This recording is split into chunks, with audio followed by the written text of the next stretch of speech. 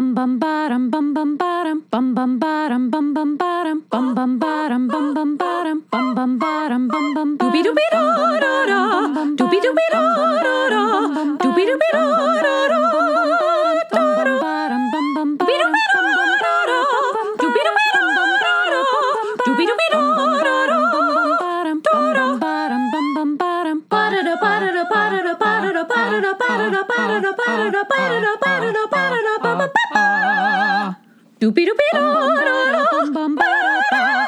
You are now in session with the Comic Book Couples Counseling Podcast. I'm Lisa Gullickson. I'm Brad Gullickson. And each month we evaluate a different iconic romance within the Four Color realm. But in this episode, we are in the trenches of our creator corner, talking to the comic book legend Garth Ennis about his upcoming battle action special from 2000 AD Comics. And oh, we may be talking a little Hawk the Slayer as well. Oh, yes, we are, Lisa. Wait, hold on a second. Did you say Garth Ennis is on Comic Book Couples Counseling? I absolutely did. I also think that it's weird. I think that's insane. What is going on this year, 2022? Last week, Scotty Young. This week, Garth Ennis. Unplanned, unexpected, but oh my God, you should have seen us when that email came through. Our heads exploded. You have to understand, like, you know, I left comics in high school. Clone sagas with Spider-Man, onslaughts, it just like I just faded away. But then come two comics, Mike Mignola's Hellboy and Garth Ennis and Steve Dillon's Preacher. And they brought me back in and they changed my life. So like I owe this podcast in a lot of ways to Garth Ennis. And I know Lisa didn't grow up with Garth Ennis, but Lisa, you have now encountered Preacher. Ain't it something? It is something. Preacher is not my most favorite flavor of comic. I don't like to use the word flavor when it is so gross. I wouldn't put Preacher in my mouth for $1 million. Don't put Preacher in your mouth. But I have now read his war comics. I loved Sarah. Oh, Sarah's so good. I've read the first issue of The Lion and the Eagle, and I am already so in. And I love that Garth Ennis has this opportunity now to go back to this pocket of his childhood from when he was around 10 to 12 years old. Yeah. And pay homage to what influenced him. Yeah. I just think he's such an interesting person. Oh, absolutely. In this conversation, like I'm over the moon with this conversation, to use the most cliche phrase I could possibly think of in the moment that also feels absolutely representative of my emotional state. We're chatting to him about the Battle Action Special that is going to be coming out in June in direct market shops and then September in everywhere else, right? And what the Battle Action Special is it's Garth Ennis's opportunity to pay tribute to 2000 AD's, or not 2000 AD's, but the British magazine Battle and Action, which would then lead to 2000 AD as we get into it with this conversation. And so it, like Lisa was saying, it's Garth Ennis going back to the well of his youth and trying to recapture that magic. And also, somewhere in that conversation, and in the conversation we're about to have, we talk about how Battle and Action is like the true origin point for Garth Ennis, the creator we know today. And British comics as we know them today. And American comics that we know today. I love how Garth Ennis tracks where we are right now in the world of comics to Battle and Action in the UK in the 70s and 80s. It's a really interesting conversation. It's something I had not considered before. And guys, don't worry. Yes, we're going to talk about his career with him in a larger scope as well. But if you came here for Preacher Chat, that's not necessarily what we are doing here. If you want some Punisher content, oh my God, you are going to get some Punisher content in this conversation. But we're going to save the Jesse and Tulip banter for later. And we do have him on the record saying he will come back to talk Preacher at some point on Comic Book Couples Counseling. I think he may have just been being polite. No, Lisa. Once it's on the microphone, that is a blood contract. So he's chained to Comic Book Couples Counseling. He must return to talk Preacher. We do get into this other comic book that he is doing for 2080, Hawk the Slayer, which is probably the most unlikely comic book to be released in 2022. If you are not familiar, Hawk the Slayer was a fantasy adventure film that came out in 1980, starring Jack Palance as the main villain. And it is one of the weirdest and wildest fantasy films you could possibly imagine. As we tell Garth in the conversation, Lisa and I got a chance to watch this a few years ago at the Alamo Drafthouse in Ashburn, Virginia. And I was immediately in love. But again, Lisa, maybe you didn't connect. And maybe in this conversation, I say maybe that you are a great Hawk the Slayer lover, and you gave me this look when I said that, and you're like, now you're just lying to Garth Ennis. Yeah, Brad creates this farce where I'm this enormous Hawk the Slayer fan, and because I am spineless, I just go along with it. But anybody who's been listening for Comic Book Couples Counseling for any amount of time knows that I have no patience for swords and knights and wizards. And I realize that is a me problem. I know that it is a beautiful, rich genre. But when somebody says, okay, we're putting a team together and it's going to be a giant, a dwarf, an elf, and 2 white dudes, I'm like, I'm out. No thanks. You know what, though? My memory of you watching Hawk the Slayer was that you did have a good time with it because it is so weird. It is so weird. And the fact that this is like the piece of media that Garth Ennis has latched onto, he's made it his personal mission to go from publisher to publisher and say that he wants to add to the Hawk the Slayer franchise. Yeah. So, and we've read the first issue. The first issue is illustrated by Henry Flint. I really, really liked it. I could not remember that I had seen the movie until I had read, there's like a recap that opens up the comic, and I'm like, this is familiar. Yeah. And because once you see Hawk the Slayer, it burns into your memory. Yeah, absolutely. So we chat a lot with him. So this conversation is basically how did Garth Ennis become Garth Ennis? And within that umbrella conversation, there's all these other little goodies that we can talk about on the outro of this episode. I'm so excited to get into it. I think we should just do it, Lisa. I think we should just jump in with Garth Ennis right now.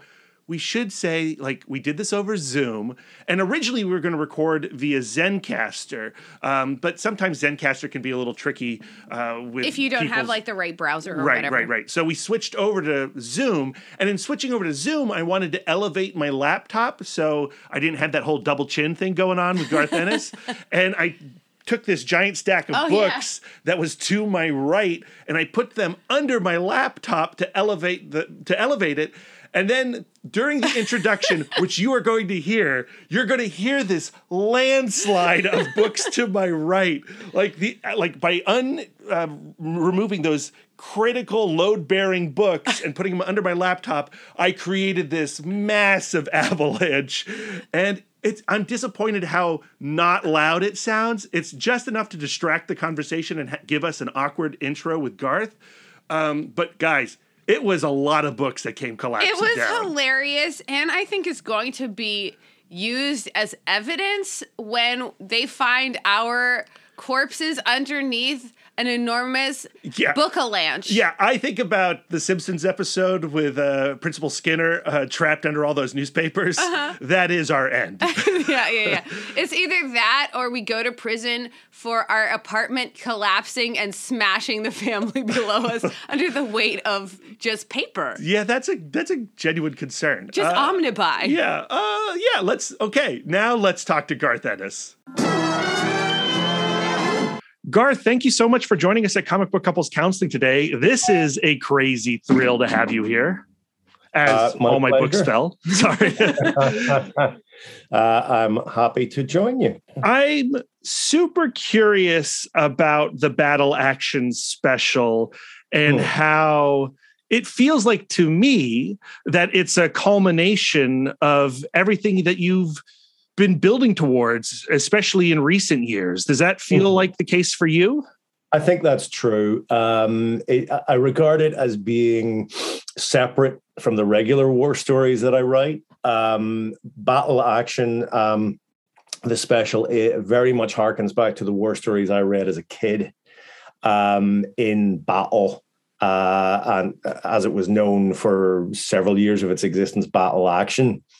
So in recent years, I've been part of the effort to get a lot of the old stuff reprinted. I've written a lot of introductions for the collected editions.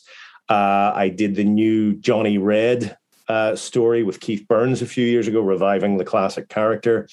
And then a couple of years ago, I wrote stories for the Battle and Action specials that Rebellion put out, which really led directly to this.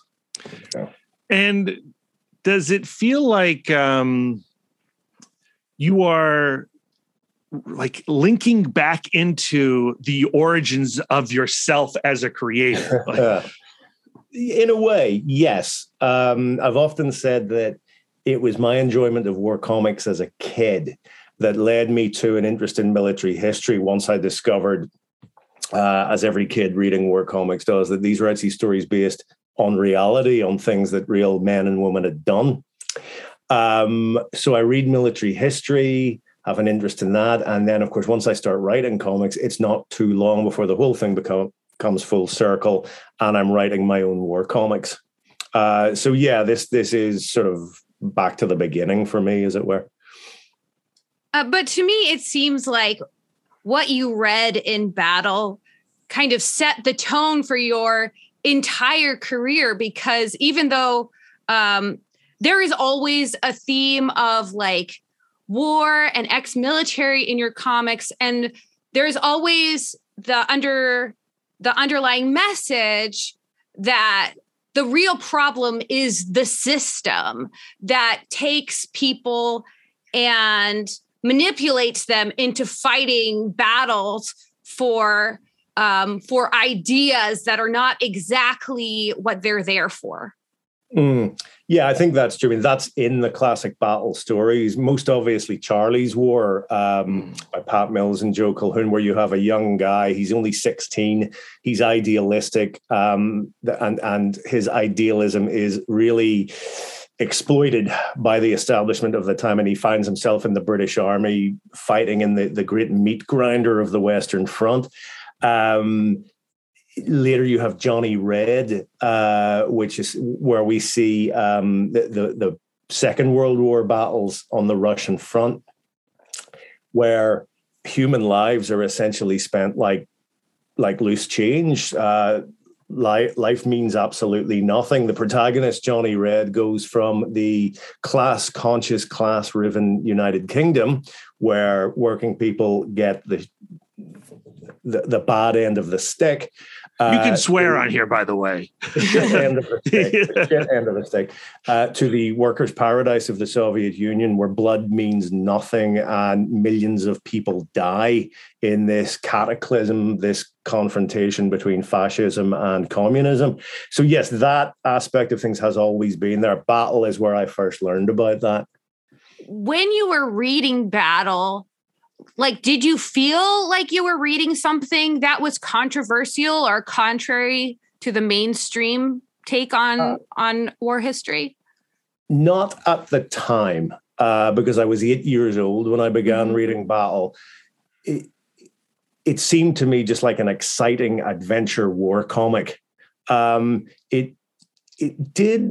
Something did start to seep through when I was reading Charlie's War, because that strip really is unique among war comics, certainly of the era. That strip goes out of its way to show you that there was something terribly wrong here.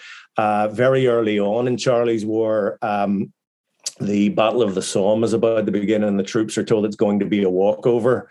The Germans will simply be devastated by the artillery barrage, and the infantry can walk through no man's land and take their objectives.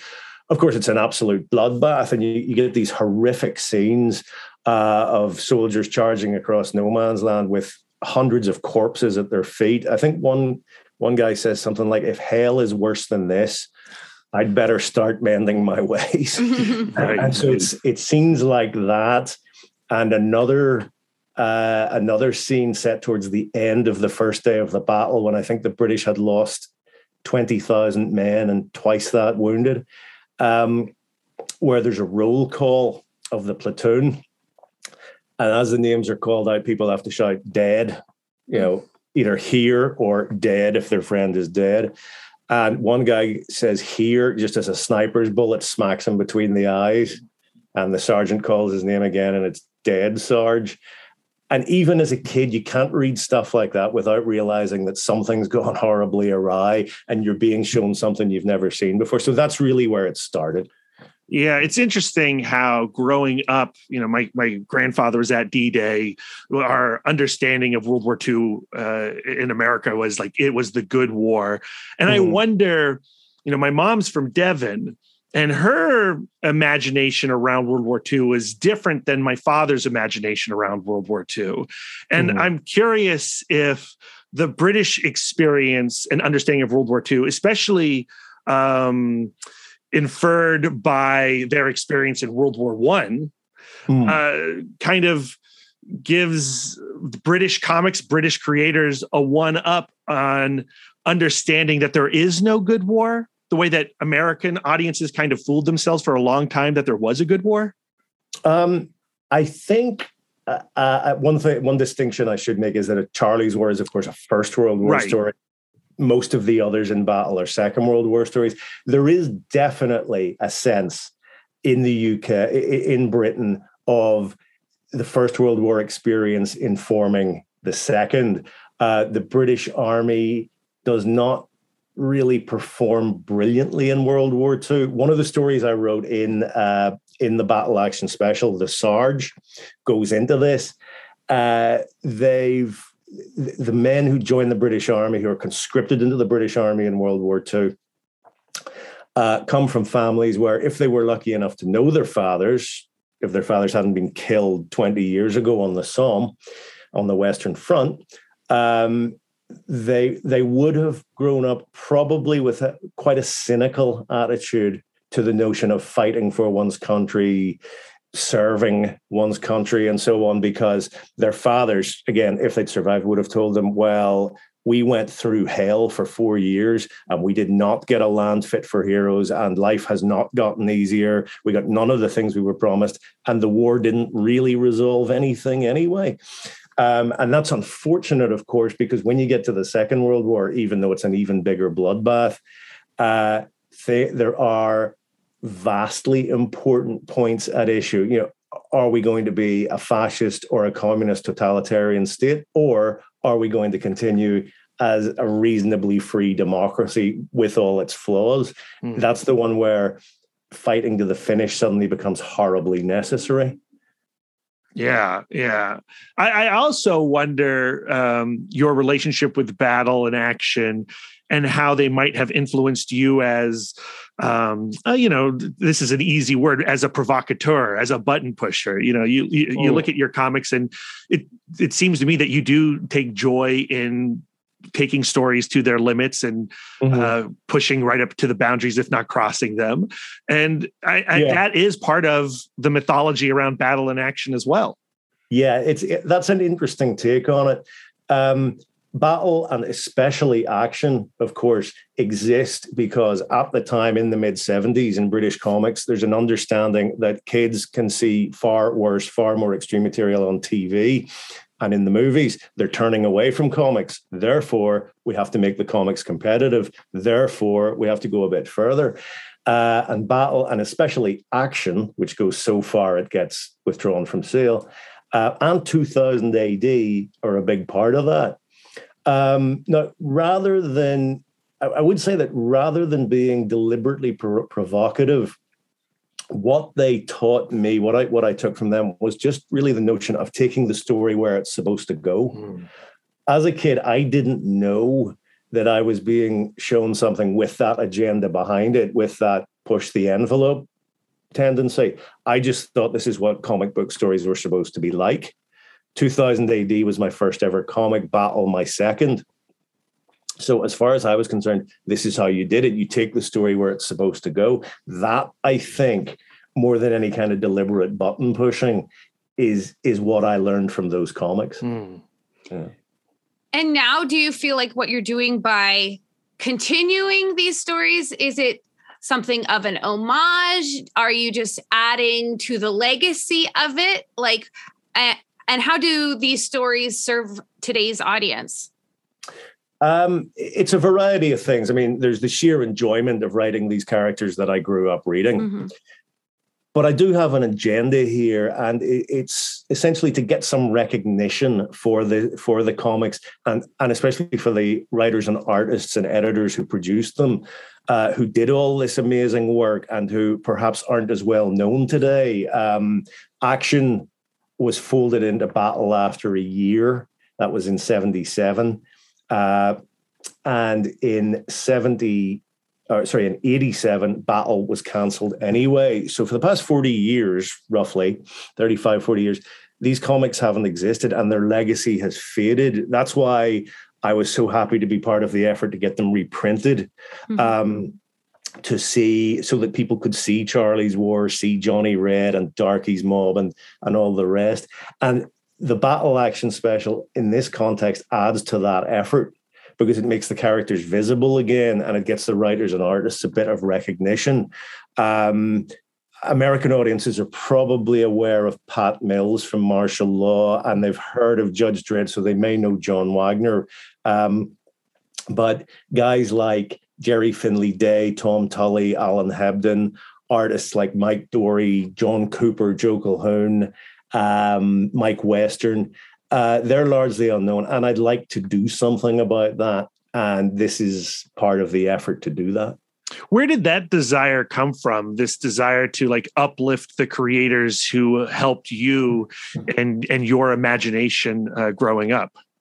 Well, I suppose partly a sense of a debt to be paid, and partly looking around and seeing, well, everyone else gets this. You know, the writers and artists who created the classic Marvel and DC comics are, rightly heralded as having done so.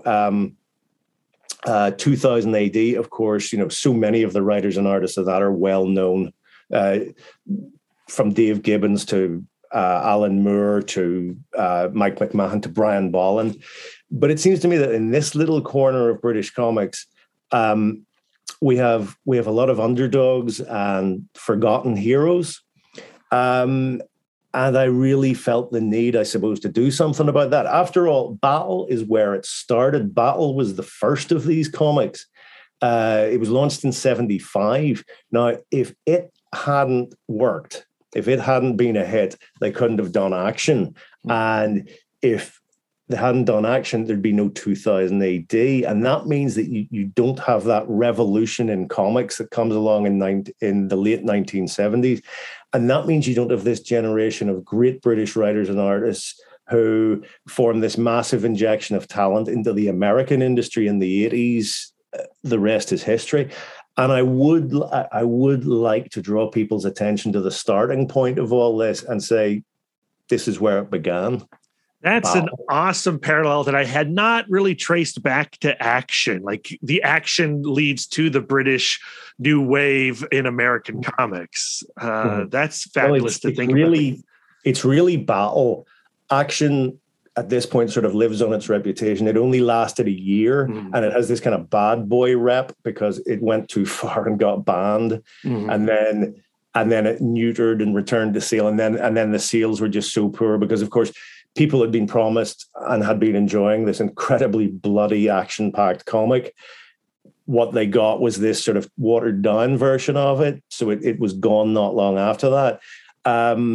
But it is important to note the contribution of action and the injection of talent and new characters that Battle got as a result, which is a big part of the Battle Action special, to celebrate that moment when the two become one, and you have all these guys working, just doing some of their best work. In preparation for this conversation, Lisa and I have been reading a bunch of your recent war comics. We went back to Sarah, Out of the Blue, the stuff you're doing with Aftershock. You also just released The Lion and the Eagle. Right. The first issue just dropped here. And I feel like, again, as Lisa pointed out, your relationship with war has been there from your earliest comics. You can see it in Preacher, absolutely. But it feels like it has greatly evolved. And I feel like Sarah was a little bit of a turning point for where you are now in your comics writing. Do you feel like that's true?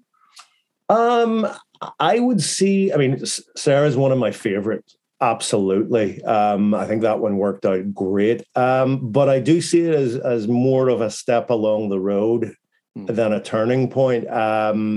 You've got, if you consider the War Stories series that began at Vertigo and went to Avatar, that's about 20 years ago. Battlefields at Dynamite, and then some of the titles you mentioned. I feel like it's been more of an evolutionary process, really, and Sarah's just a particularly successful example, but it is one of my favorites, unquestionably. On that line of thought, I also think back to Frank Castle and The Punisher, and what I liked so much about that series is how you showed what his experience on Vietnam and how that poison's maybe too strong of a word, but how it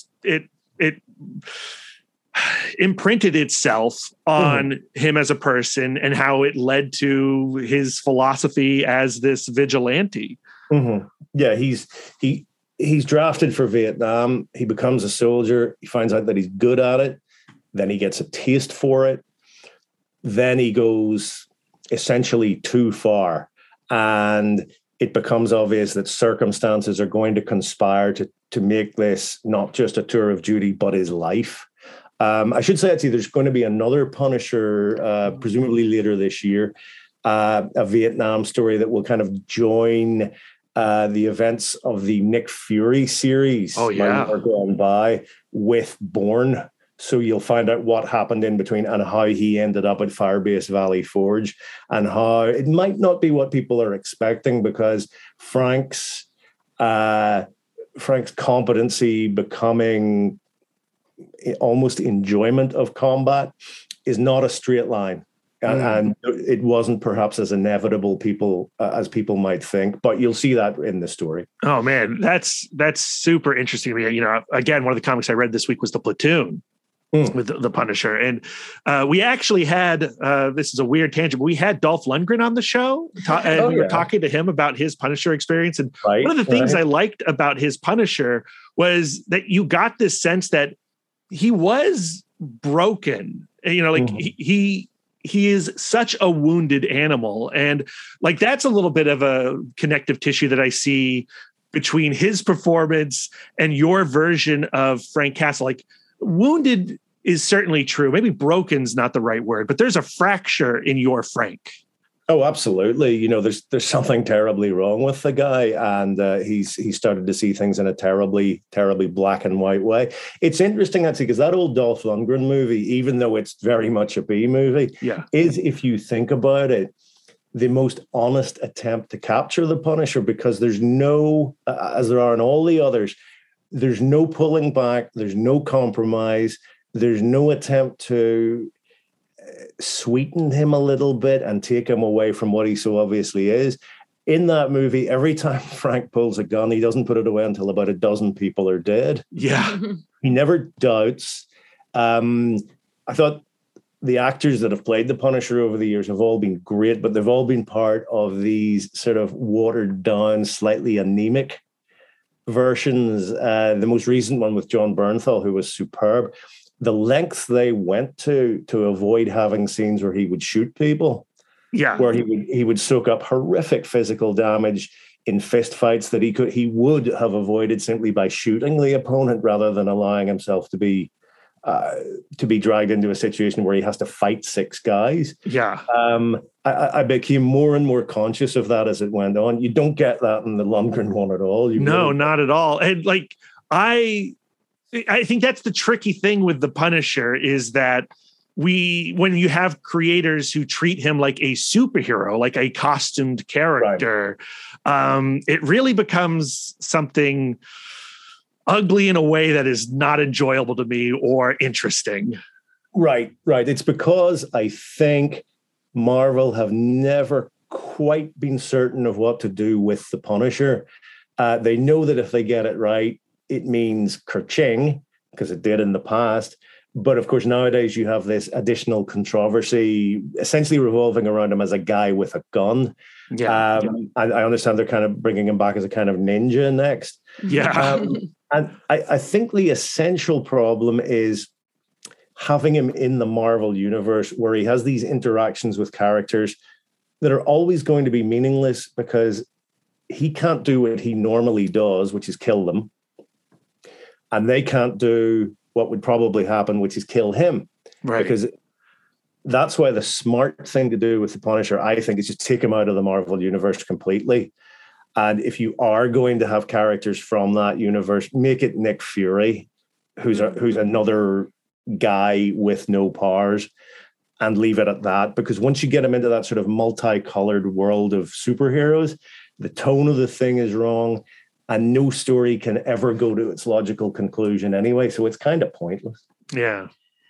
Like one of my like pop culture pet peeves is the use of a traumatized soldier as a shorthand of like, this is an individual who is capable of terrible things, who is angry, who is broken. And what I think is so different about your stories and your war stories in particular is that there is more justification to the jadedness. And I like the direction you're taking The Lion and the Eagle with the relationship between Keith Crosby, who is the career military guy, and Alistair Whitmore, who is the medic and the volunteer. And you have this contrast of the person who has, both of them are relatively green when it comes to combat, but like Crosby has been fed this like diet of just straight military stuff. And Whitmore is coming in with this slightly more scientific, slightly more analytical angle. And I'm very interested to see where their relationship goes. And I was wondering if this relationship is going to allow you to add another dimension to this jaded military story.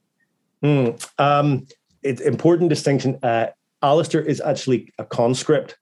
He did not, like so many men in the British Army in World War II, he was conscripted, he was drafted. Okay. And he's found himself in a situation that he's really not ready for, but he is good at that one thing, and that's being a doctor and keeping men alive. And it's that's going to essentially form the real problem for him and Keith. Keith's a military commander. He uses men's lives to achieve military objectives, and Alistair has to deal with the results.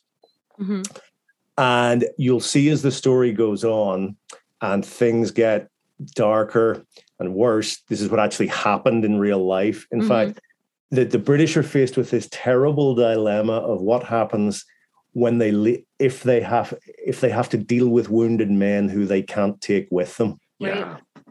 And that's something that happened again and again, where they found that if they left wounded men to the Japanese, the results would not be good, is the understatement of the year. And that leaves you with a dilemma.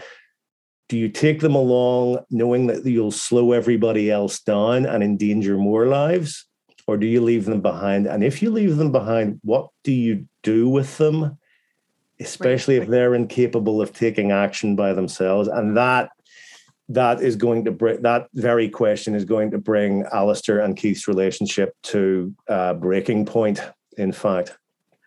I love your use of the mute donkeys as like the symbol of Keith's type of naivete, where he doesn't think to the next step of the donkeys don't bray. Well, these just are non-braying donkeys. You know, he doesn't think about, well, how do they get it so the donkeys don't bray? And for Alistair to kind of needle that brand of ignorance, like I find that very fascinating. I'm looking forward to seeing where that symbolism goes.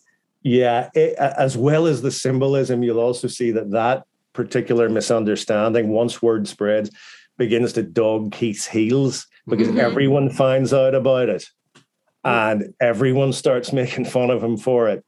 And it's also just a little injection of humor into the story, because by the end of it, that story, I assure you, will have needed a little bit of humor. Just slightly. But it's like it's like the ridiculousness. Like it just like that kind of humor underscores like the ridiculousness of what human beings at war are doing. Which is what Garth has done since the earliest comics I've read of his. Yeah. Well, I that probably goes back to battle. It goes back to reading stories where the writers and artists also brought, as well as combat and characterization, also brought in that sort of grotesque humor of war, where soldiers, the sense of humor that develops is really, it's a way for men to save their sanity, because they find that laughing at certain things that otherwise, we would find appalling, is really the only way to cope mentally. It's kind of a release valve in a way. I think of Charlie's War, and I think of the soldiers fishing for rats in no man's land with barbed wire, things like that. Absolutely bizarre, grotesque, and yet they did it. And it brings a moment in the story where you stop experiencing the horror and the slaughter for a moment, and you see that weird side of human ingenuity that comes in when people are just trying to keep themselves entertained. Things like that, I think, as a result, have always been a part of my work too. Now, we have you for a few more minutes, but before we let you go, we need to do a hard left and talk about Hawk the Slayer, a comic I don't think I could have possibly predicted was ever going to come into existence. Like 3 years ago, Lisa and I had the opportunity at the Alamo Drafthouse to watch Hawk the Slayer for the first time on the big screen, and we loved it, especially Jack Palance. But like, how on earth do you become the writer of a Hawk the Slayer sequel comic? I think by asking people over the years if they can get the rights, and that way word spreads. Because editors and publishers are always asking, would you like to do this? Would you like to do that? Is there a property we could get? And of course, usually they get answers like Predator or Alien or Battlestar Galactica or Star Wars or whatever. And because I'm less interested in doing things that have already been done multiple times, I always mentioned Hawk just because it was sort of cooking away in the back of my mind a little bit. It's one of those films that inspires, in me anyway, those questions like, I wonder what happened next. I wonder why that really happened. I wonder, will Voltan come back and what will he be like? And I wonder what was really going on with those elfin mind stones and the sword and this sort of stuff. And eventually, of course, somebody does get the rights and they've heard I'm interested, and the rest is history, really. It all comes together like that. I love the idea of the same kid who is reading Battle is also like watching Hawk the Slayer and going like, this is also amazing. And I love that now you're like seizing this moment to like go like, okay, I'm going to fulfill, like I'm going to complete the thought of that 10-year-old boy or whatever. Exactly. So do you feel like there's something about being like 10 to 12 where it's just like, I guess like that's when the cement is wet Well, And Hawk the Slayer, you'd be a little older than 10 to 12, right? Hawk the Slayer was like 1980? I saw it a year later, so I would have been 11. Oh, man. I did the math, Brad. All right, did some good. light research. Well, I'm an English major. I don't do math. But So what is it about why are you going back to that 11-year-old boy now? Or is it just like now you can? Yeah, no, I can. And of course, events conspired. It just so happened that Rebellion were able to finally free up the rights. I think there were some complications there. They got in touch with me a couple of years ago. As for why I like Hawk the Slayer, I think it's a case of having seen it at just the right age, being able to enjoy it, as a kid, but also perhaps on the level intended. And over the years, the perhaps large portion of cheese that accompanies that film, engendering rather than disdain, kind of a fondness for it. That can happen sometimes. It depends on when you first saw the movie, depends on your frame of mind. There's also that element of when you hear people slag off something like that you love, it just makes you double down in a way. It just sends your imagination soaring even more. It makes you think, but what that guy doesn't like it, but what he hasn't considered is what would happen if da-da-da-da-da-da. So even the kind of negative reviews that people give that movie can kind of spark your imagination in an unexpected way. Amen to that. That's how I feel about the 2019 Hellboy film. Like when people crap on that movie, I just dig my heels in it. I say I love it even more. Well, Brad has never stopped being a 10 to 12-year-old boy, so. That's true. That's true. Well, yeah, I mean, we all have those movies, don't we? We all have those ones that movies, comic books, TV shows, novels, plays, doesn't matter. Even if the writers, the creators themselves have disowned it, it doesn't really matter, because on some basic emotional level, you hold on to your original response to that film, and you don't care what other people say. And you don't care even what the creators of the story say. It's what it means to you that counts. Yeah, absolutely. And you read the first issue of Hawk the Slayer, and you can feel your fondness for it. And the way that you end that comic with a particular character, you're like, oh, Garth really likes that character, and I love that. Yeah. Well, one of the strange aspects of Hawk the Slayer is how much, first of all, how dangerous the heroes are and how perfectly happy they are to employ violence. Do you mind if we pause this for 1 second? Sure. Go ahead. Yeah, not a problem. We're going to, after this, we'll do like a quick wrap up.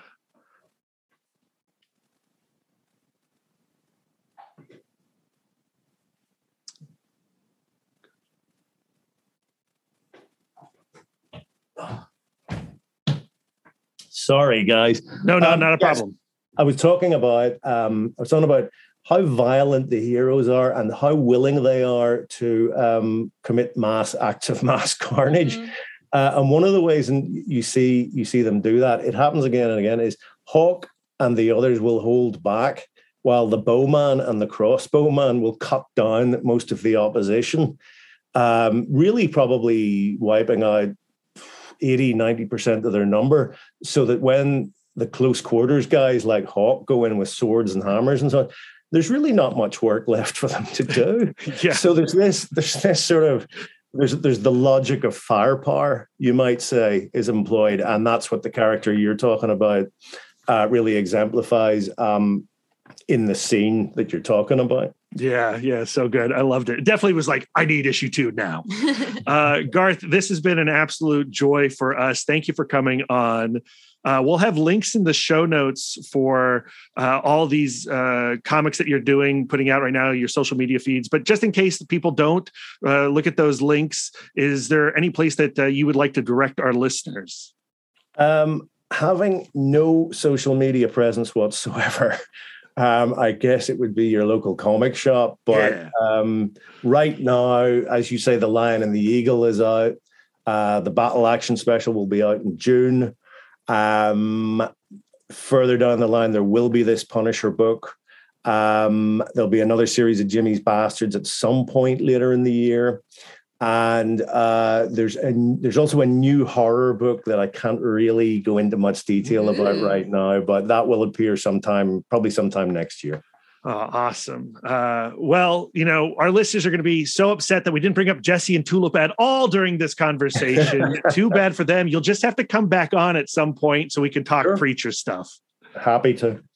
All right. Thank you, Garth. You have a great day. You too. Take care, guys. Cheers.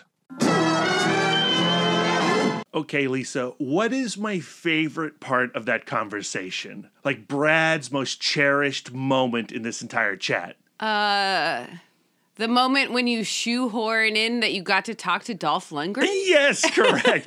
Right. And so we had these conversations back to back, Dolph Lundgren and Garth Ennis. And you can't talk to Garth Ennis without talking about The Punisher. Mm-hmm. And I wanted to get his opinion on 1989's The Punisher, starring Dolph Lundgren, a film that Lisa and I both like, and we've had a whole episode on in our Patreon feed, our Comically Real episode on that, and we're fans of it. And I was curious to see if he would be a fan, because I had an impression that he would be, based on the Frank Castle that he writes in his series. And yeah, there he goes. Confirms it. Dolph Lundgren's Punisher is a good movie. It is the definitive Punisher film. Yeah. And so that was like an absolute delight in this chat to get on the record. Another interesting thing that he said that I totally agree with is that the Punisher, in his purest form, does not fit within the Marvel universe. Right. He is not a hero. He cannot work side by side with Spider-Man. Yeah, growing up with the Punisher, 80s, early 90s, the Stallone era, the Schwarzenegger era, the Death Wish Charles Bronson era, like the Punisher very much comes from that period. But what I enjoyed so much about Garth Ennis's take on that character is how he showed him to be a fractured person. Mm-hmm. Like, he was not somebody to role model yourself after. It's what happens to a human when the worst things happen to a human. It's like when rage and despair take over, you get Frank Castle. And he's defined by this utter disregard for human life. And for the systems that are in place that have failed him. And that's why it's been so weird and infuriating to see the Punisher co-opted by the right wing, by white supremacists. It's like that character and that ethos don't belong together at all. And, I can understand why Marvel currently is trying to do something radical and maybe even make him a little more comic booky in Jason Aaron's upcoming series. I'm very curious about that. But for me, I do enjoy exploring the pain of Frank Castle, especially in Garth Ennis's run. And I think understanding that tragedy is at the core of Dolph Lundgren's Punisher and is missing in Thomas Jane's and even Ray Stevenson's. I like a lot about the Ray Stevenson one, but that goes back a little bit more to that Death Wishy, Charles Bronson-y vibe. And Barenthal's Punisher has some great moments, and Barenthal's a crazy good actor, but you talk about in this chat with Garth Ennis, the thing that's your pet peeve is when they use PTSD as like a simple explainer. Just a shorthand for this person is capable of anything. They're a machine. They have no emotion. Right. And that's what Barenthal's Punisher series does on Netflix that is like really upsetting. Offensive. And Garth Ennis doesn't do that. There's so many more layers to Garth Ennis's Punisher. So that whole period of that conversation, Lisa, yes, was absolutely my favorite part of this chat. But I was also surprised by how revelatory discussing his origins with battle and action were to understanding him as a creator. And I think I had an idea of how Garth Ennis became Garth Ennis before we had this conversation, but now I have a definite idea of how Garth Ennis became Garth Ennis, and it is because of battle and action. We got a little taste of it when we were at AwesomeCon this year. Baltimore. That was at Baltimore. Who was on the panel with him? No, Can you remember? It was Baltimore. It was at Dynamite Comics. They were talking about, I can't remember. I think it was like Spitting Out of the Boys.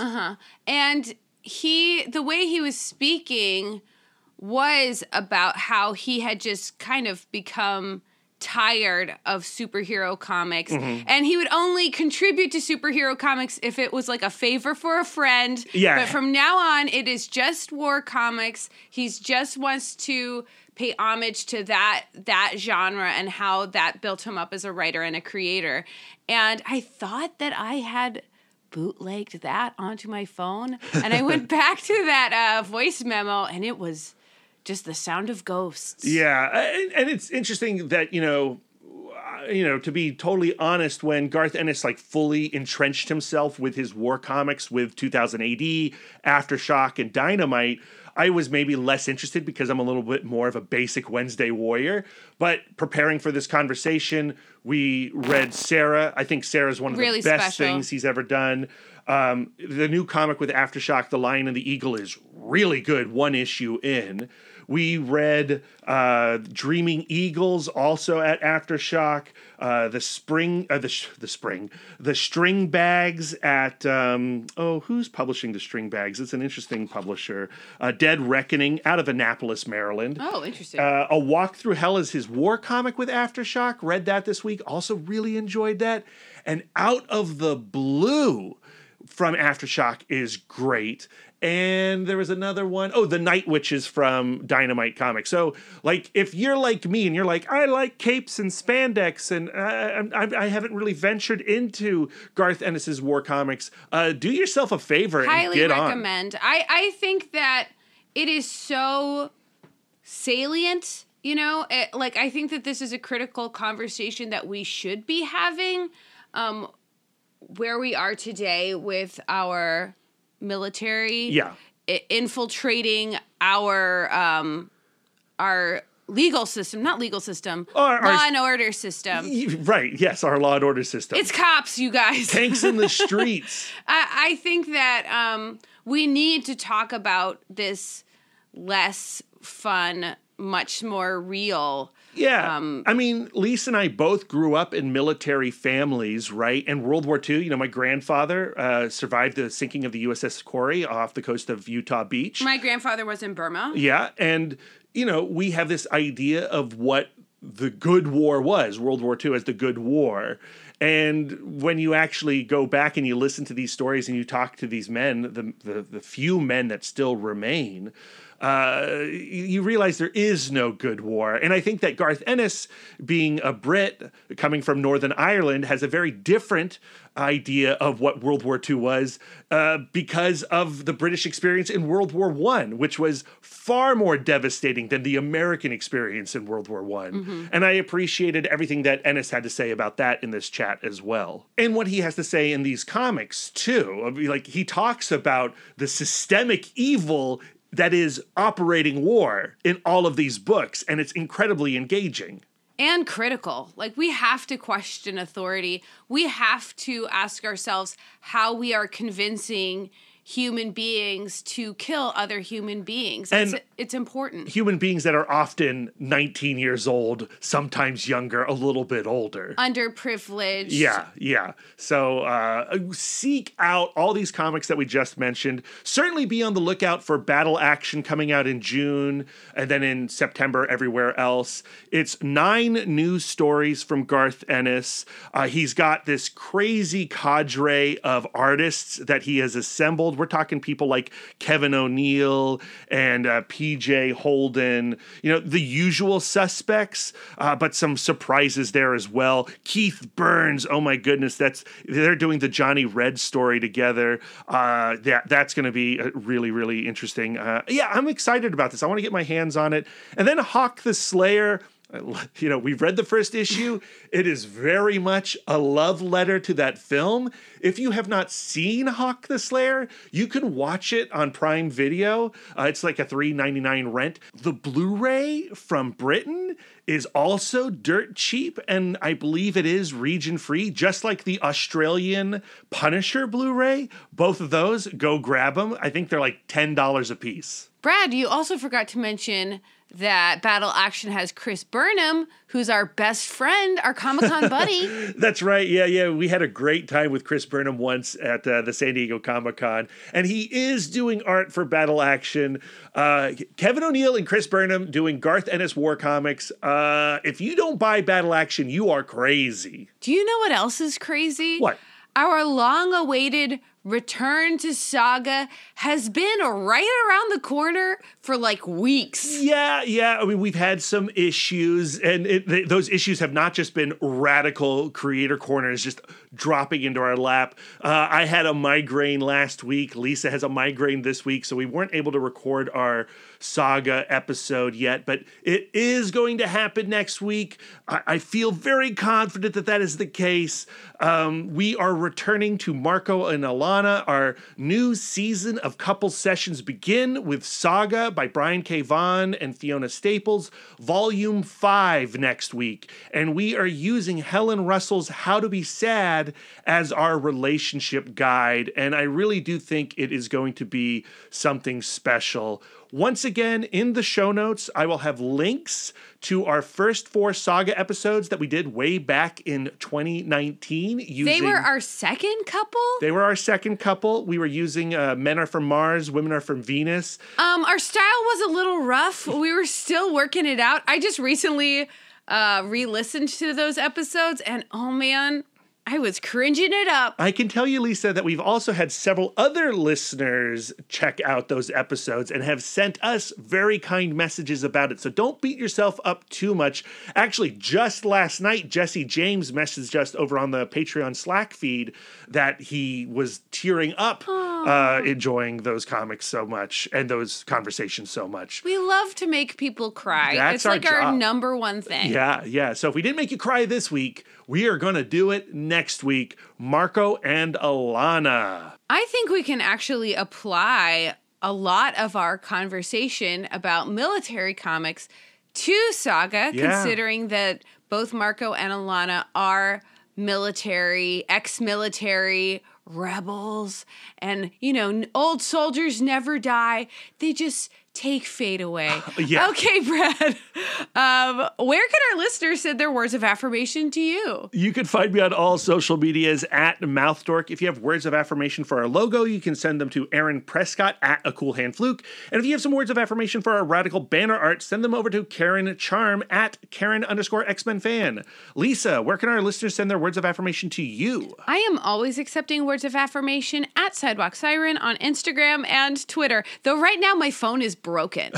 So I can't, the top half of my phone is no longer touch sensitive, which made using it really annoying. It's time to get that thing replaced. If you'd like to spend more quality time with us, you can subscribe to us on Podbean, Stitcher, YouTube, Google, and Apple Podcasts. If you'd like to get exclusive, you can join our Patreon, where you'll get more content, including weekly bonus episodes. If you'd like to reach out and touch us electronically, you can email the podcast, cbccpodcast@gmail.com. You can visit our website, comicbookcouplescounseling.com, or follow us on Instagram and Twitter at CBCC Podcast. You can give us the gift of 5 stars on Apple Podcasts. And if you'd like to do an act of service, why not write a review of the show while you're there? We are fluent and receptive in all 5 love languages. It really warms our hearts and helps the pod. So until next time, friends, keep your love tank full. And your psychic rapport open. Doopy doopy.